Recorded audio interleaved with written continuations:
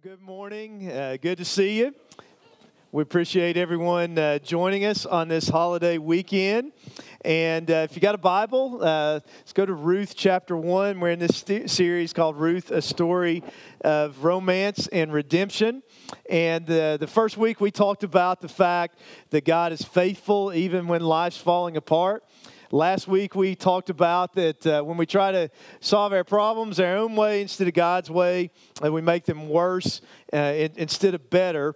Today we're going to talk about turning to God. We got 3 kids. The oldest is our son, who's 23. And when he was a little kid, I'm sure he loved me sharing this, but it's part of what goes along with being a pastor's kid is sermon illustrations. That's just part of the deal. But when he was a little kid and we were trying to teach him something, he would say something like, "Example it to me, Daddy. Example it, Mommy," that kind of thing. And I think we're like that, right? We like examples. We like things to be kind of fleshed out for us, something tangible, not just, concepts.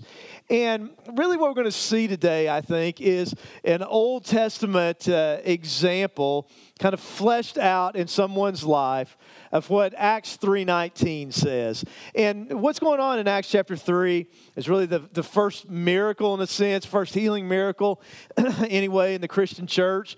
And one of the first sermons that, the Lord healed a man who was lame, and he's walking, running around, jumping around, praising the Lord. A crowd gathers. So Peter uses an opportunity to preach the gospel. And he talks to him about Jesus and how faith in the name of Jesus had made this man well. And then kind of at the crescendo of the sermon, he says to them in Acts 3:19, "Repent therefore and be converted, that your sins may be blotted out, and that times of refreshing may come from the presence of the Lord." And repent means to have a change of mind, that a true repentance leads to a change of action. But the word, when it says be converted, it literally means to turn to God.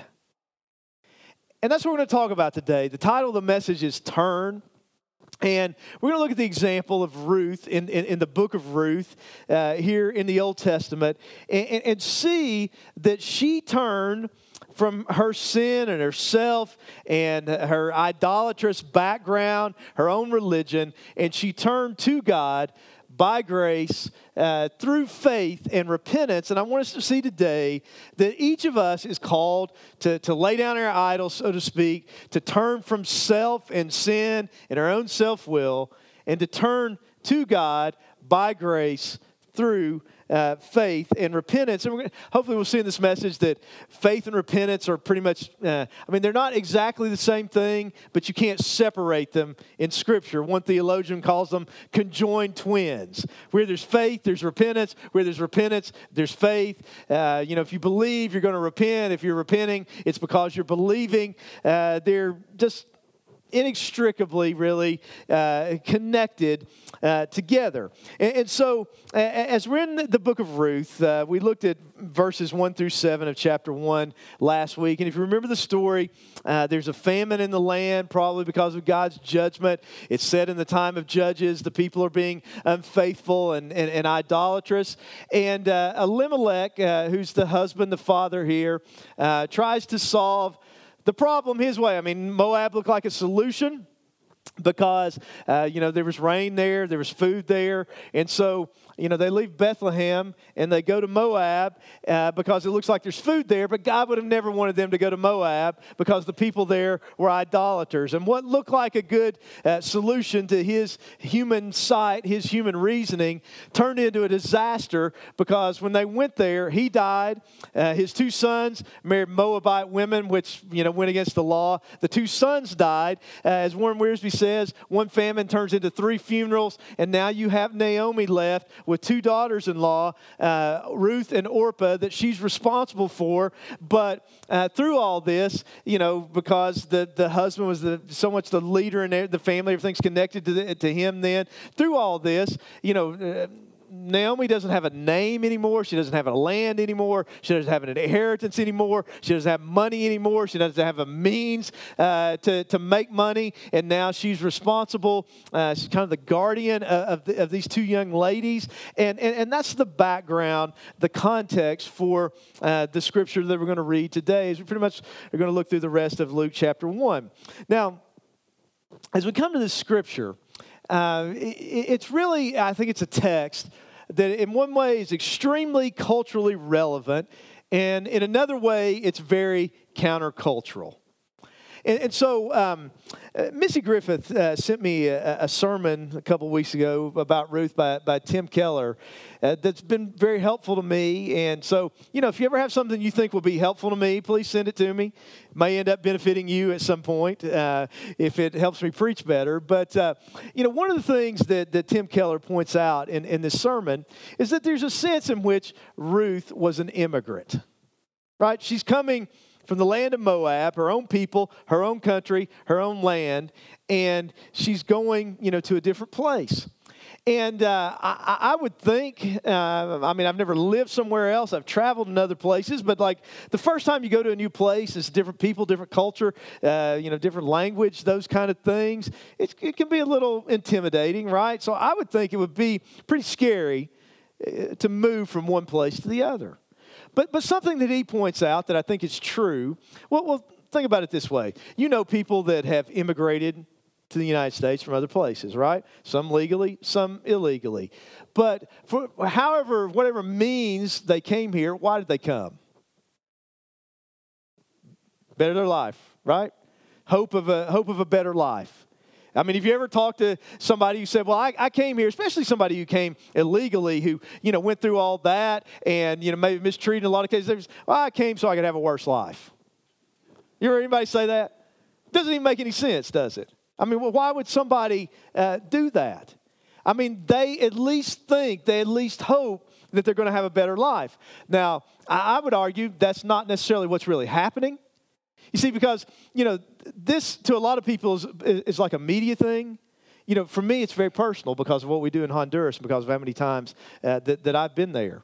And I've had conversations with people in Honduras, either who were contemplating trying to make it here. In fact, one of our pastors was someone who wanted to move here illegally and decided not to and ended up becoming a pastor. Our pastors down there teach them that they should follow, as they're a Christian, they should follow Romans 13, obey the law of the land, that they shouldn't go somewhere illegally. But obviously, when you live in that kind of poverty and that kind of hopelessness, it's a great draw. But I think it may turn out in a lot of cases to be fool's gold. I mean, I've met people that have talked to people down there that have, come here, been deported, moved back. But what we're finding is when this happens, in a lot of cases, it may help their family financially, but it's destroying them in other ways.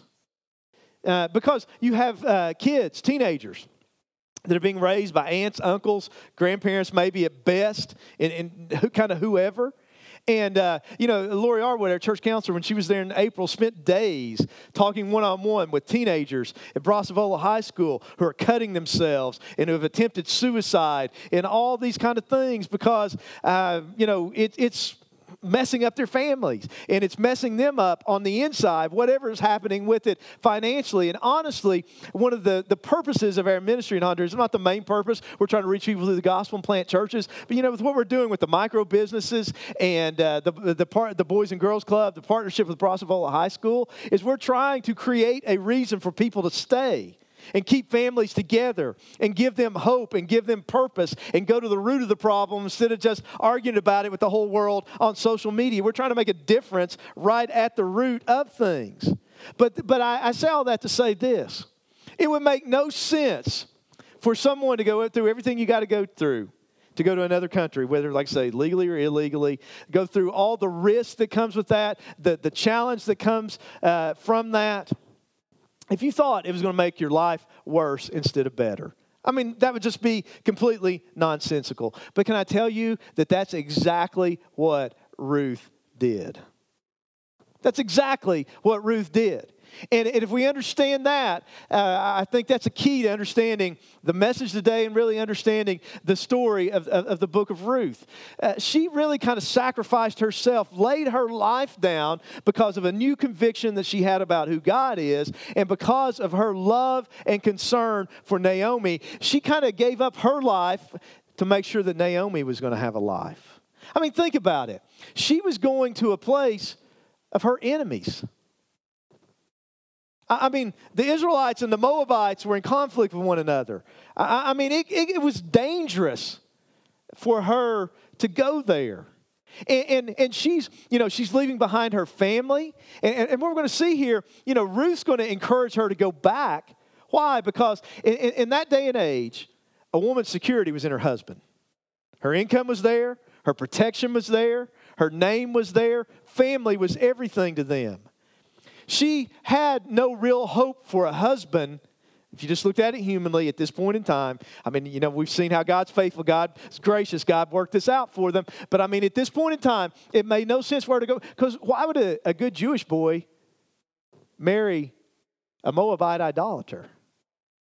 Wasn't supposed to. I mean, he's going to have to be disobedient to Scripture to do that. So, and then what we're going to read here is there's something in the law of the Old Testament where if a brother died and his wife was childless, the other brother was supposed to marry this lady and have a child, and the first male child would take the name of the previous brother and would keep the lineage going, and would there'd be the inheritance and all that kind of thing. It was basically their welfare system. And as we read this, you got to understand that background to say, no, Naomi's saying, I don't have any sons. I can't provide husbands for you. There's no hope if you go here. And so, as we read this, we're going to see she encourages them to go back. She's trying to take care of them. It's misguided, but she's trying to take care of them because she's saying, you go back to your home, your parents will take care of you, they'll find you a husband, then you'll be secure, your needs will be met. I can't provide any of this for you. I don't have hope. You don't have hope.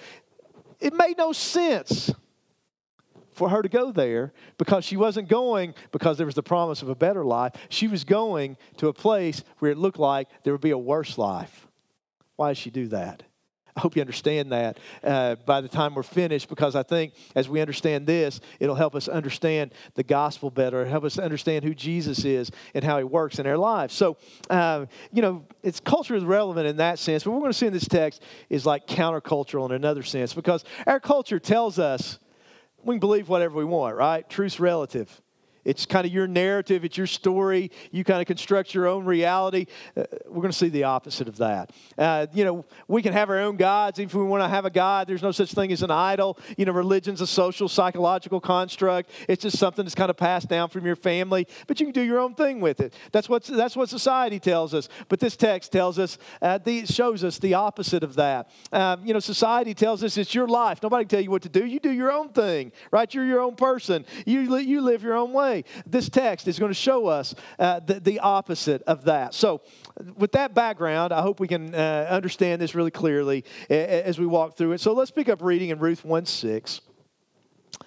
It says, then she arose, talking about Naomi, with her daughters-in-law, that she might return from the country of Moab, for she had heard in the country of Moab that the Lord had visited his people by giving them bread. So God was gracious. He's ending the famine. She hears this, and she thinks, man, maybe there's a chance that if we go back, our needs can be met. Maybe we'll be okay. Therefore, she went out from the place where she was, and her two daughters-in-law with her, and they went on the way to return to the land of Judah. And Naomi said to her two daughters-in-law, go, return each to her mother's house. The Lord deal kindly with you as you have dealt with the dead and with me. So she obviously cares about them. She's concerned for them. She's wishing God's covenant faithfulness upon them. She's affirming that they've been good to her and they've looked after her. They've taken care of her. And then verse 9 is an interesting verse. It's basically a prayer. But do you know that we can pray misguided prayers? You pray misguided prayers sometimes. I pray misguided prayers sometimes. This is an example of a misguided prayer in the Bible, because she says, the Lord grant you that you may find rest, each in the house of her husband. What's the problem with the prayer? She's asking God to solve the problem by blessing disobedience and idolatry. She's saying, I'm going to send them back to these idol worshipers. God, you take care of them. So it's a good motive, but Naomi's faith at this point in time is messed up. Okay, she's not thinking right. She's grieving. I mean, I believe she's a believer. She's got faith, but she's looking at this the wrong way. Really, we kind of talked about last week that Elimelech walked by sight instead of by faith, didn't live by conviction. He instead of following God's word, he tried to solve his problems his own way, and that's really kind of what Naomi's doing here. She's not walking by faith. She's not living according to the word of God. I mean, she's not being much of a witness at this point of time, and we'll see this even more explicitly as we read through this. It's like, I love you, I care for you, I want to take care of you. Go back to these other gods. I mean, that's just like anti-evangelism pretty much. So she kissed them, and they lifted up their voices and wept. And when she kissed them, that was like her farewell. She's like saying, go on back. And really, she was kind of their guardian at this point. They should have listened to her. But they say to her, surely we will return with you to your people. But then Naomi's persistent. She says, turn back, my daughters. Why will you go with me? Are there still sons in my womb? They may be their husbands. This is what levirate marriage, what I was referring to before. Turn back, my daughters. Go, for I'm too old to have a husband. If I should say I have hope, if I should have a husband tonight and bear also sons, would you wait for them till they were grown? Would you restrain yourselves from having husbands? No, my daughters, for it grieves me very much for your sakes that the hand of the Lord has gone out against me. It's great testimony, isn't it? God's against me. I have no hope. I don't have a husband. I don't have sons. I can't give you husbands. Go back to Moab. There's nothing I can do for you. I love you. Let them take care of you back there. That's basically what she's saying. It's pretty hopeless and pretty faithless, really.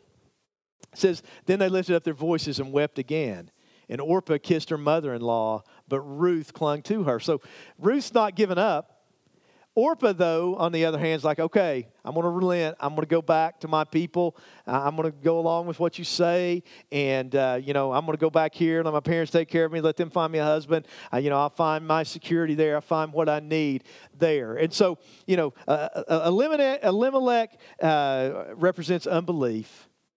He speaks of that to us. Naomi speaks of a grieving, struggling believer who's weak in faith. But Orpah speaks of someone, I think, who sees the truth and doesn't follow it. She reminds me of Pilate. Pontius Pilate crucified Jesus. He recognized who Jesus was. He saw something different. He saw something special in him, but he capitulated to the crowd. He gave in to keep his job. He went along to get along instead of living by conviction and following Christ. I think about Agrippa, the Roman ruler that Paul, shared his testimony with, shared the gospel with. And he's like, Paul, you almost persuade me to become a Christian. But he hung on. And so many people are like them. Maybe some of you are like this. You're this close to the kingdom of heaven. You know the truth. You know who Jesus is, but you've never personally trusted in Him and committed your life to Him. You've never turned from yourself and turned your life over to Him. And listen, you can see it, you can know about it, but there has to come that time where we draw the line in the sand, say, cross over, say yes to Jesus. I'm trusting you. I'm going to follow you. I'm going to live for you. Orpah was close, but she turned back. And there's Hebrew tradition that tells us, can't say for sure if it's absolutely factual, but that Orpah is one of the descendants of Goliath, the Philistine that David killed. It's kind of interesting to see where these two ladies went. And then verse 15. So Naomi again says to Ruth, look, your sister-in-law has gone back to her people and to her gods. Return after your sister-in-law. I mean, she's pretty persistent, right? This is like the third time. You need to go back with them. But here's Ruth's response, and we need to grasp her response. Now, these are the most familiar verses in the book of Ruth, I'm sure. Right? These verses, everybody's heard them at a wedding ceremony before. And I'm not saying don't have these at your wedding ceremony. I think that's completely appropriate. I'm just saying the meaning goes a whole lot deeper than the context of a wedding ceremony. Really what this is Ruth's profession of faith. This is her testimony. This is her conversion story. This is the recounting of her turning to Yahweh, turning to the one true and living God. Ruth says this. She says, "Entreat me not to leave you." In other words, don't push me into doing this or turn back from following after you. For wherever you go, I will go. Even if it doesn't make any sense, I'm going to go with you. Even if it costs me, I'm going to go with you. Even if my life gets worse instead of better, I'm going to be loyal and faithful. I'm going to go with you. Wherever you lodge, I will lodge. Your people shall be my people, and here's the key. And your God, my God. I'm going to follow you. I'm going to follow Yahweh. I'm going to turn my life over to Him. I'm going to turn away from idols. I'm going to turn away from my religious background. I'm going to turn away from my family, and I'm going to commit my life to Him and to you. I'm going to go with you. I'm going to go with Him. Her faith caused her to do this. Her faith caused her to repent. Her faith caused her to turn her life over to Him. She says, where you die, I will die, and there I will be buried. The Lord, and here she uses the personal covenant name of God. The Lord, do so to me and more also, if anything but death parts you and me. And then verse 18 says, when Naomi, saw that Ruth was determined to go with her, she stopped speaking to her. Now the two of them went until they came to Bethlehem. In other words, Ruth finally just gave up and said, okay, come along with me. Whatever happens, I can't get rid of you, so I guess we're in this together now. And so here's the thing that I want you to get. And then we'll talk about, try to apply it to our lives. But here's the thing. I think what this speaks to us more than anything is that Jesus is enough. Jesus is enough. Listen, I think a lot of times, and I preached this way earlier in my ministry, and a lot of preaching, at least to some degree, is like this. And some preaching, like the whole health, wealth, and prosperity gospel thing, that's really no gospel at all, is this to a large degree. But here's what a lot of people teach and preach: accept Jesus, and He'll give you a better life. Accept Jesus and He'll make you happy. Accept Jesus and He'll fix your problems. Accept Jesus and you'll have a better marriage. Accept Jesus and your kids won't act like crazy little squirrels running around your house anymore. Accept Jesus and you'll be healthy. Accept Jesus and you'll be in a better financial position. Accept Jesus, and get this, can I tell you, that is not the gospel. The gospel is Jesus Christ, the Son of God, the eternal God, came and took on flesh. And in His flesh, He bore our sins. He absorbed the wrath of God, where those of us who are undeserving can now be forgiven of our sins, have a relationship with God that's satisfying, where we can have new life and eternal life because Jesus rose from the dead and He conquered death, hell, and the grave. And the gospel is Jesus. Not Jesus plus something, not Jesus so you can get something, not the Jesus who'll do something for you. Because here's the thing, He loves you. He may bless you in a lot of ways. He may improve your life. He took care of them, right? Ruth ended up with a husband. They ended up with provision. God was faithful. He loves His children. He blessed them and He met their needs. But there's no promise of that. She had no promise of that when she turned to the true and living. It looked like her life was going to be worse, but because of what she believed, she said, God's real. This is what's true. I need Him. I'm going to follow Him. And because of that, I'm not going to look out for myself. I'm going to look out for Naomi. I'm going to look out for her. I'm going to take care of her. Because part of following God, part of loving God, is we love other people. And our life is not about having all of our needs met and what we can do for ourselves and what we can get and how people can look after us. Our life then is about serving Jesus by serving other people and loving others and laying our lives down for the good of others and for the building of the kingdom of God. And that's exactly what she was doing. She was dying to herself and saying, God's enough. God's grace is enough. And the reality is this. You come to Jesus. He says, I'll give you an abundant life. I'll give you eternal life. Abundant life's on the inside. It's not on the outside. That's part of the problem with that whole line of thinking. Abundant life is on the inside, not on the outside. But the thing about it is this. God may, your life may get better, but it may get worse. You may die. There's a lot of places that you can't say, come to Jesus and prosper. The invitation is, come to Jesus and die. And the gospel is, come to Jesus and He's enough. Trust Him with whatever happens after that. And listen, if you're going through a hard time in your life, and you do, it doesn't mean that Jesus has changed or that God doesn't love you or He's not abandoned you. But if you feel that way, your theology is prosperity theology. Listen, we're all going to get sick and die someday or get run over by a truck or something's going to happen. Just because you get saved, God's not going to keep you from heaven. That's kind of the end result of it all. Jesus is enough. That's the message. We can turn to God because Jesus is enough. And so how do we turn to God? It's by grace, and it's through faith and repentance. It's by grace, and it's through faith and repentance. Listen, if you don't have a relationship with God today, or you're not sure, or maybe you've heard about all this, you know it intellectually, but have you really come to the place of saying, Jesus, take my life? Jesus, I'm trusting you. I'm going to follow you. I'm going to live for you. It's about you. I'm not putting conditions on you. Isn't that what we do a lot of times? Jesus, I'll follow you if. It's just saying, Jesus, I'm going to follow you, and the rest is up to you. Whether it's good or bad, you're enough, you're good. I'm going to trust you with the results. That's what it means to follow Christ. Is that where you are? Well, how can we come to that place? Like I said, it's by grace. And there's 5 things I want to point out to you about grace from this story. Grace, number 1, is undeserved blessing. It's undeserved blessing. She was an idolater, an enemy of the people of God. There's a verse in the Old Testament that talks about the Moabites being excluded from the congregation of Israel out to 10 generations. But you know what? Grace triumphed over all that. Grace is an undeserved blessing. God doesn't love us because we're lovely. God loves us because He's gracious.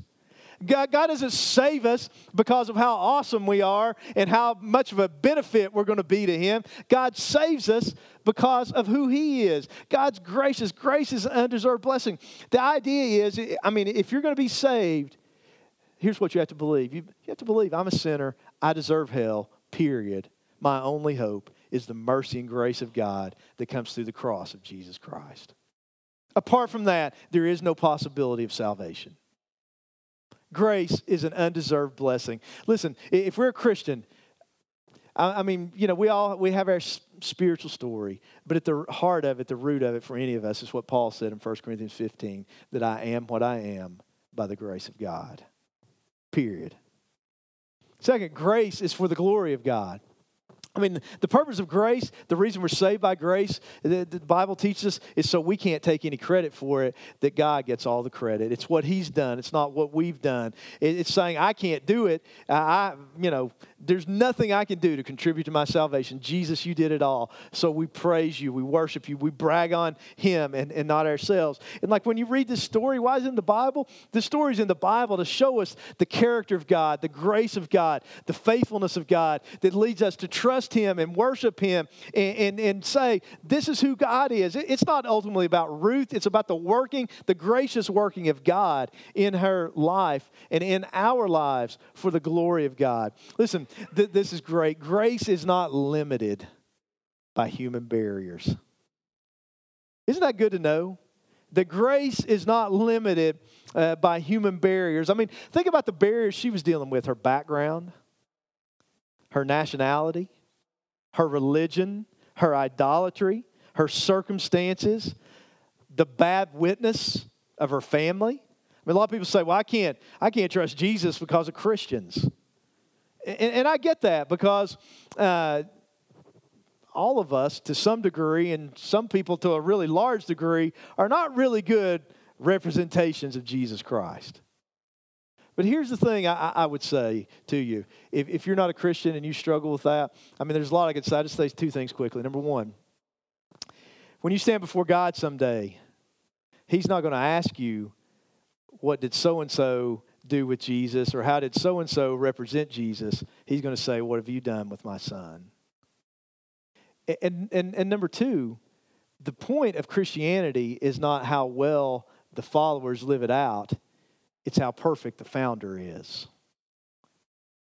That's the issue. The issue is Jesus really the Son of God? Did he really die for our sins? Did he really rise from the dead? And here's the thing. Someone who's really a Christian will say, yeah, I'm messed up. I'm a sinner. I'm a hypocrite sometimes, or at least act hypocritically sometimes. Don't follow me. Don't look at me. I'm just a sinner standing in need of the grace of God. And anything that's good about me is Jesus in me. So don't look at me. Look to Jesus. But think about it. All these things in her life, the grace of God overcame. You know what? The grace of God will overcome all of these things in our lives as well.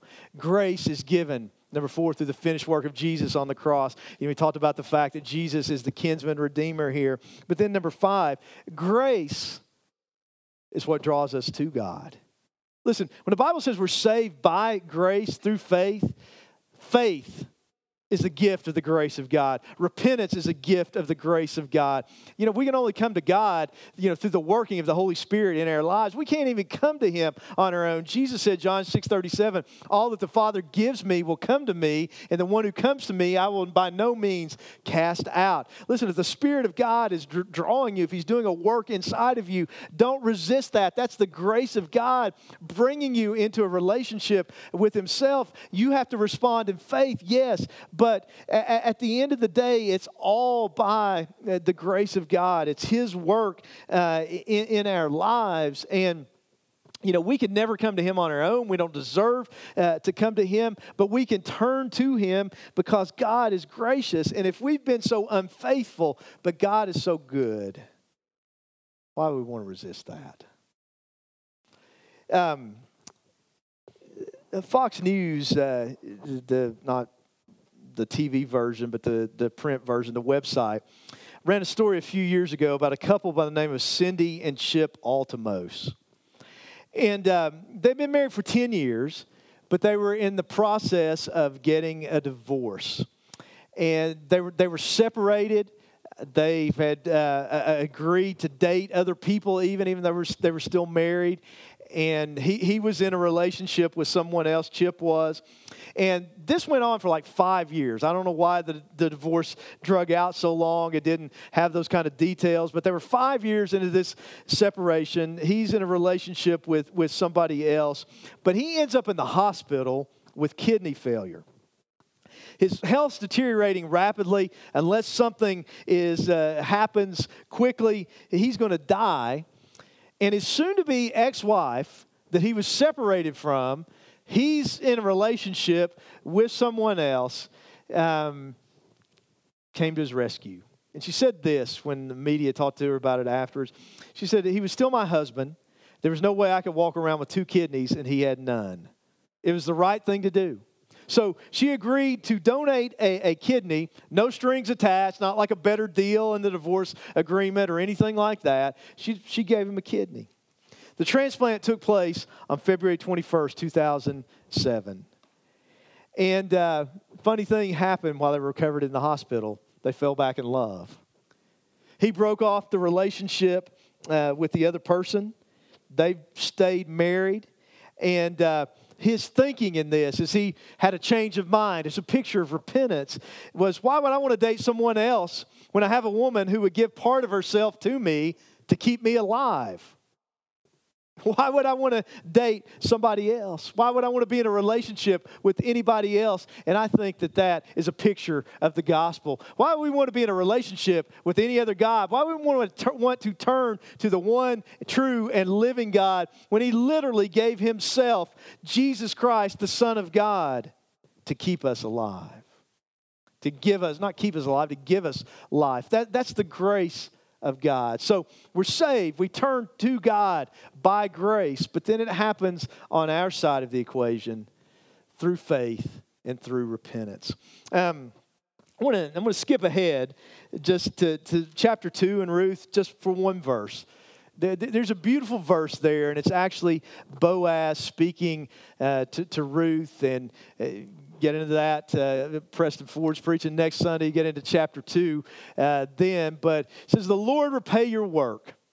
But this is Boaz speaking to her. The full reward be given to you by the Lord God of Israel. And notice this phrase, under whose wings you have come for refuge. That's her faith. Now think of the contrast here. What was Elimelech looking for? He was looking for human security. He was looking for food for his family. So he fled to Moab for refuge. Where's Ruth fleeing? Under the wings of God for her refuge.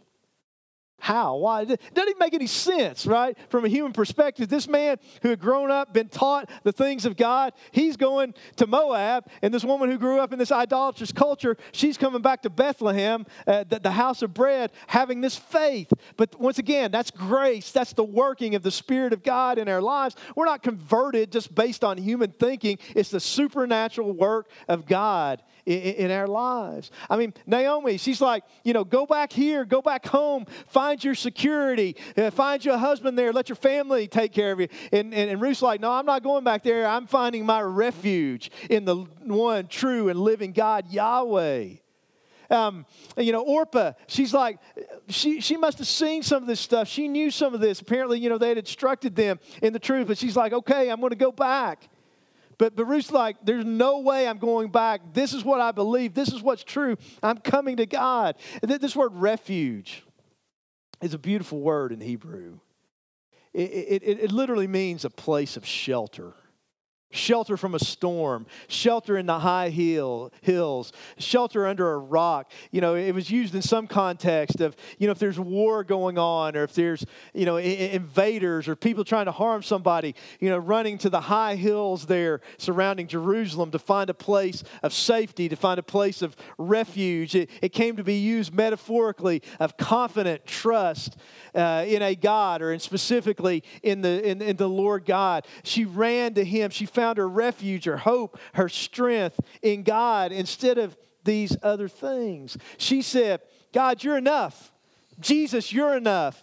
I don't know what my life's going to look like. It looks like it's going to get worse, but I want to know you. I'm going to trust you. I'm going to follow you. I'm going to rely on you. I'm not going to these human things to find my refuge. You're my refuge. You're my hope. You're my strength. Listen, the idea is to not follow Jesus for what He can give to us, but simply because of who He is and what He's done for us on the cross. There's an example of this in John chapter 6. And in John 6, basically there's a couple of miracles that go on early in the chapter. First, Jesus fed multitudes. The second, He walks on water. And the people kind of figure out that something unusual had happened, because they knew there were no boats, and then they knew Jesus had gone to the other side. And they're like, how did He get there? So they go around to find Him. And in verse 25 of John chapter 6, they ask Him a question. They said, Rabbi, when did you come here? And then notice how Jesus responds in the next verse. He exposes their heart. He exposes their motives. He said, most assuredly I say to you, seek me, not because you saw the signs, but because you ate of the loaves and were filled. In other words, He's saying, you're following me not because you really believe. You're following me because you think I can do something for you. He says, next verse, do not labor for the food which perishes, but for the food which endures to everlasting life, which the Son of Man will give you, because God the Father has set His seal on Him. And they said to Him, what shall we do that we may work the works of God? Jesus said, this is the work of God, that you believe on Him, whom He has sent. We're saved by grace through faith, not by our own works. And then they say, well, what kind of sign are you going to perform that we can see it and believe in you? And Jesus is like, I'm not going to do a sign. He goes to the Scripture. He quotes Scripture to them.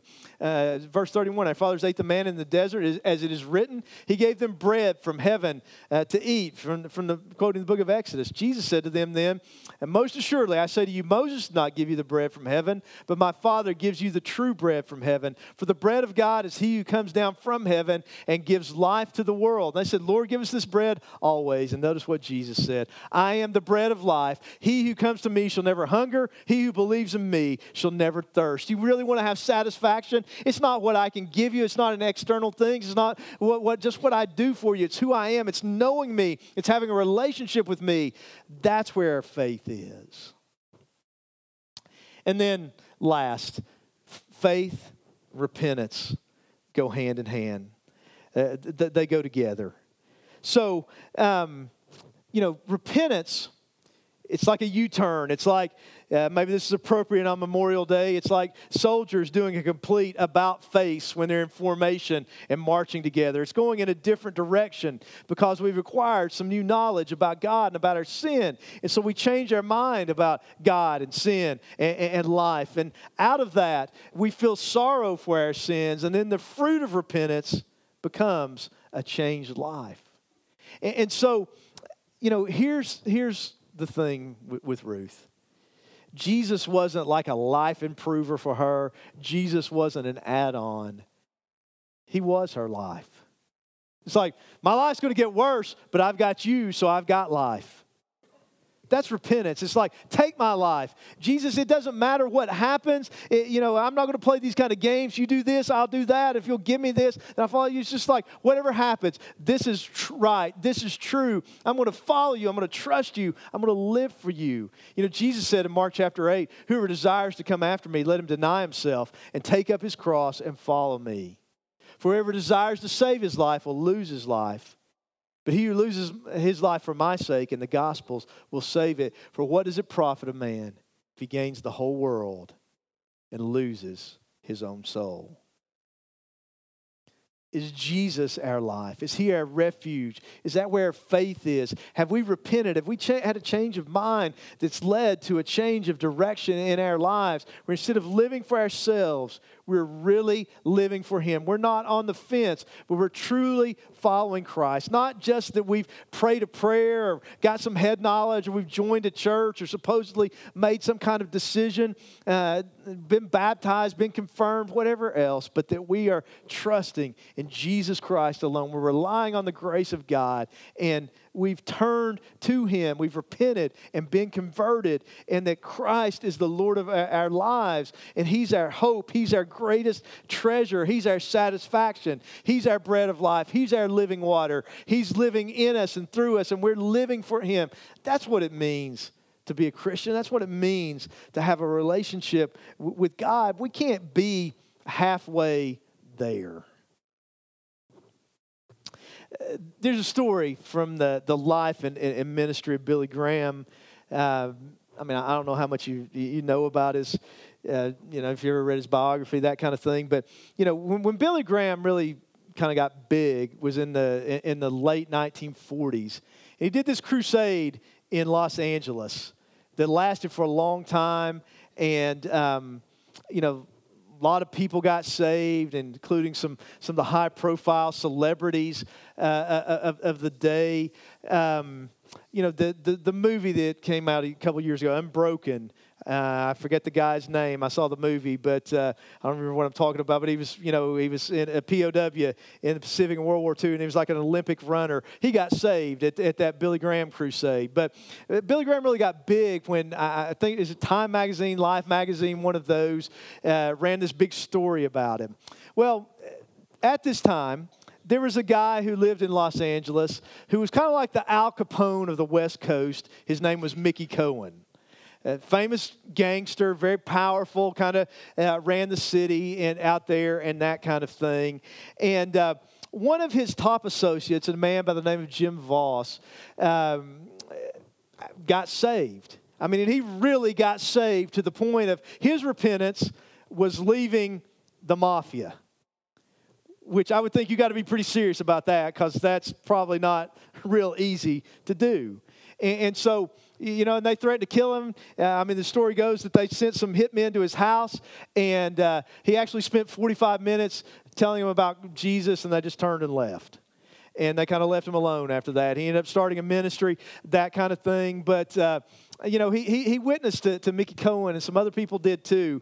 And, Billy Graham had this kind of party from like at home in Hollywood. There's kind of some celebrities, that kind of thing there. Mickey Cohen got himself invited to that. Billy Graham preached the gospel. Mickey Cohen indicated some interest in it.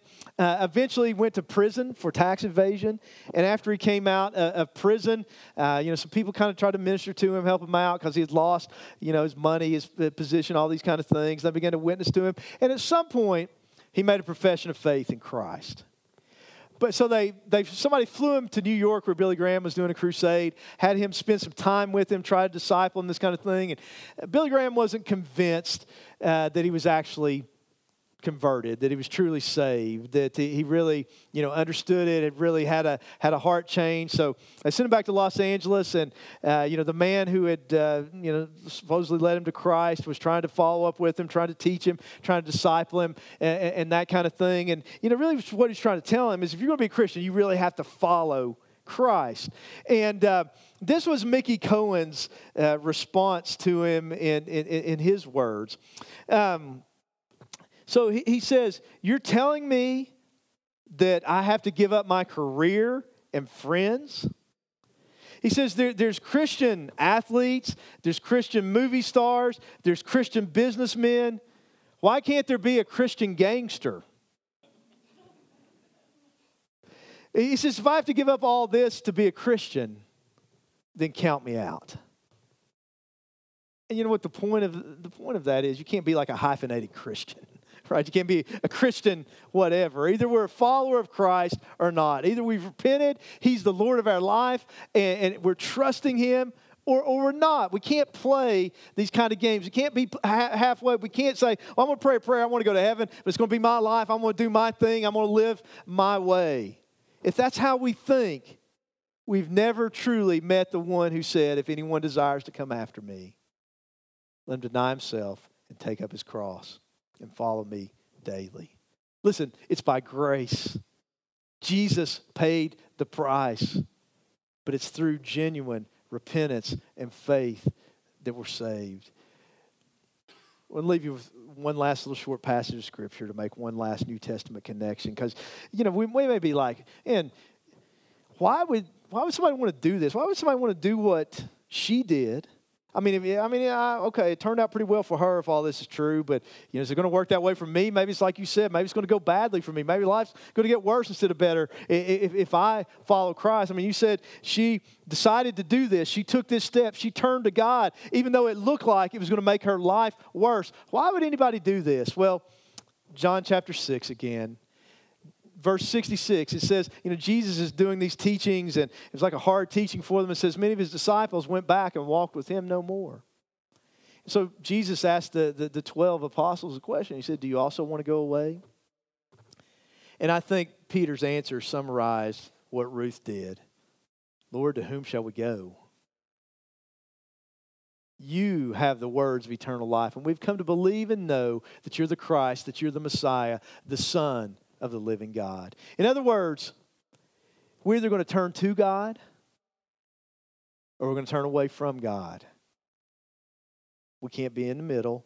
We can't be on the fence. And this is the truth.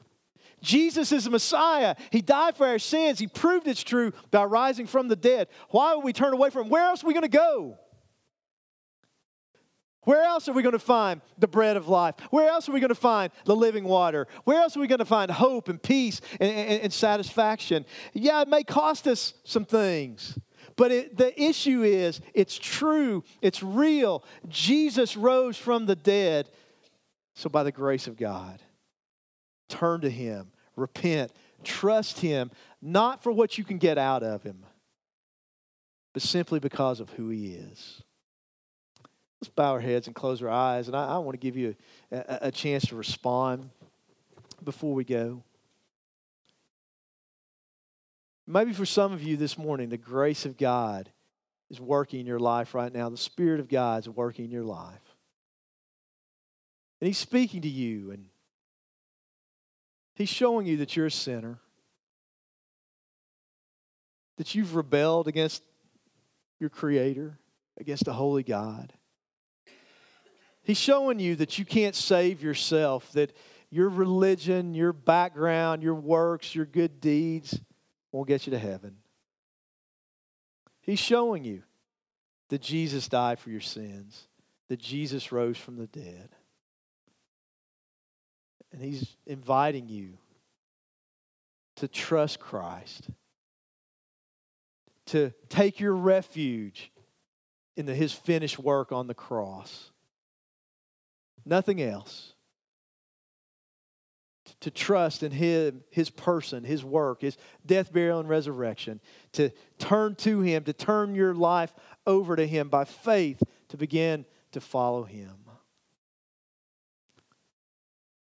And if you know that God's speaking to you, He's revealed this truth to you, I just encourage you to act on your faith. To right now commit your life to Christ, to be His follower, to ask Him, just encourage you there where you are, just to pray. Admit you're a sinner. Admit you can't save yourself. To ask Him to forgive you of your sins. Ask Him to come into your life and take control of your life. Just to take your hands off and say, Jesus, I'm yours. I belong to you. You're my Lord. You're my God. My life is in your hands now. Listen, if you'll do that, we read John 6:37. No one comes to the Father. No one comes to me unless he's drawn. No one comes to the Father unless he's drawn by me. And he who comes to me, I will no way cast out. I'm going to receive you. If you're trusting Him right now, He's received you. You're His. You belong to Him. He's now responsible for what happens in your life. Listen, if you need to talk, if you got questions, come see me or talk to somebody you know here afterwards, or fill out the connection card that's in your bulletin and turn that in the offering boxes so we can follow up with you. If you got questions or you made a decision to follow Christ, you need to be baptized. You need to go public with your faith. Listen, you can't be a secret agent, closet Christian. If it's real, you got to confess Jesus before men. He said, whoever confesses me before men, I'll confess before my Father in heaven. Jesus, we confess today that you're enough. Lord, I pray that you would forgive us for when we don't rely on you, when we walk by sight instead of by faith, when we try to handle things and fix things on our own, when we try to use you as a means to an end. But we thank you today that you are the end-all, be-all. You're the pearl of great price, our all-surpassing treasure, the one who is life, the one who makes life worth living. Lord, just help us to believe those things. God, give us the conviction that there's nowhere else to go to, so we turn our lives over to you in faith and repentance. We walk with you. We trust you. We live for you day in and day out. We praise you for who you are. We thank you for your grace. We thank you for your goodness, and we thank you for everything you do for us. We pray these things in Jesus' name. Amen.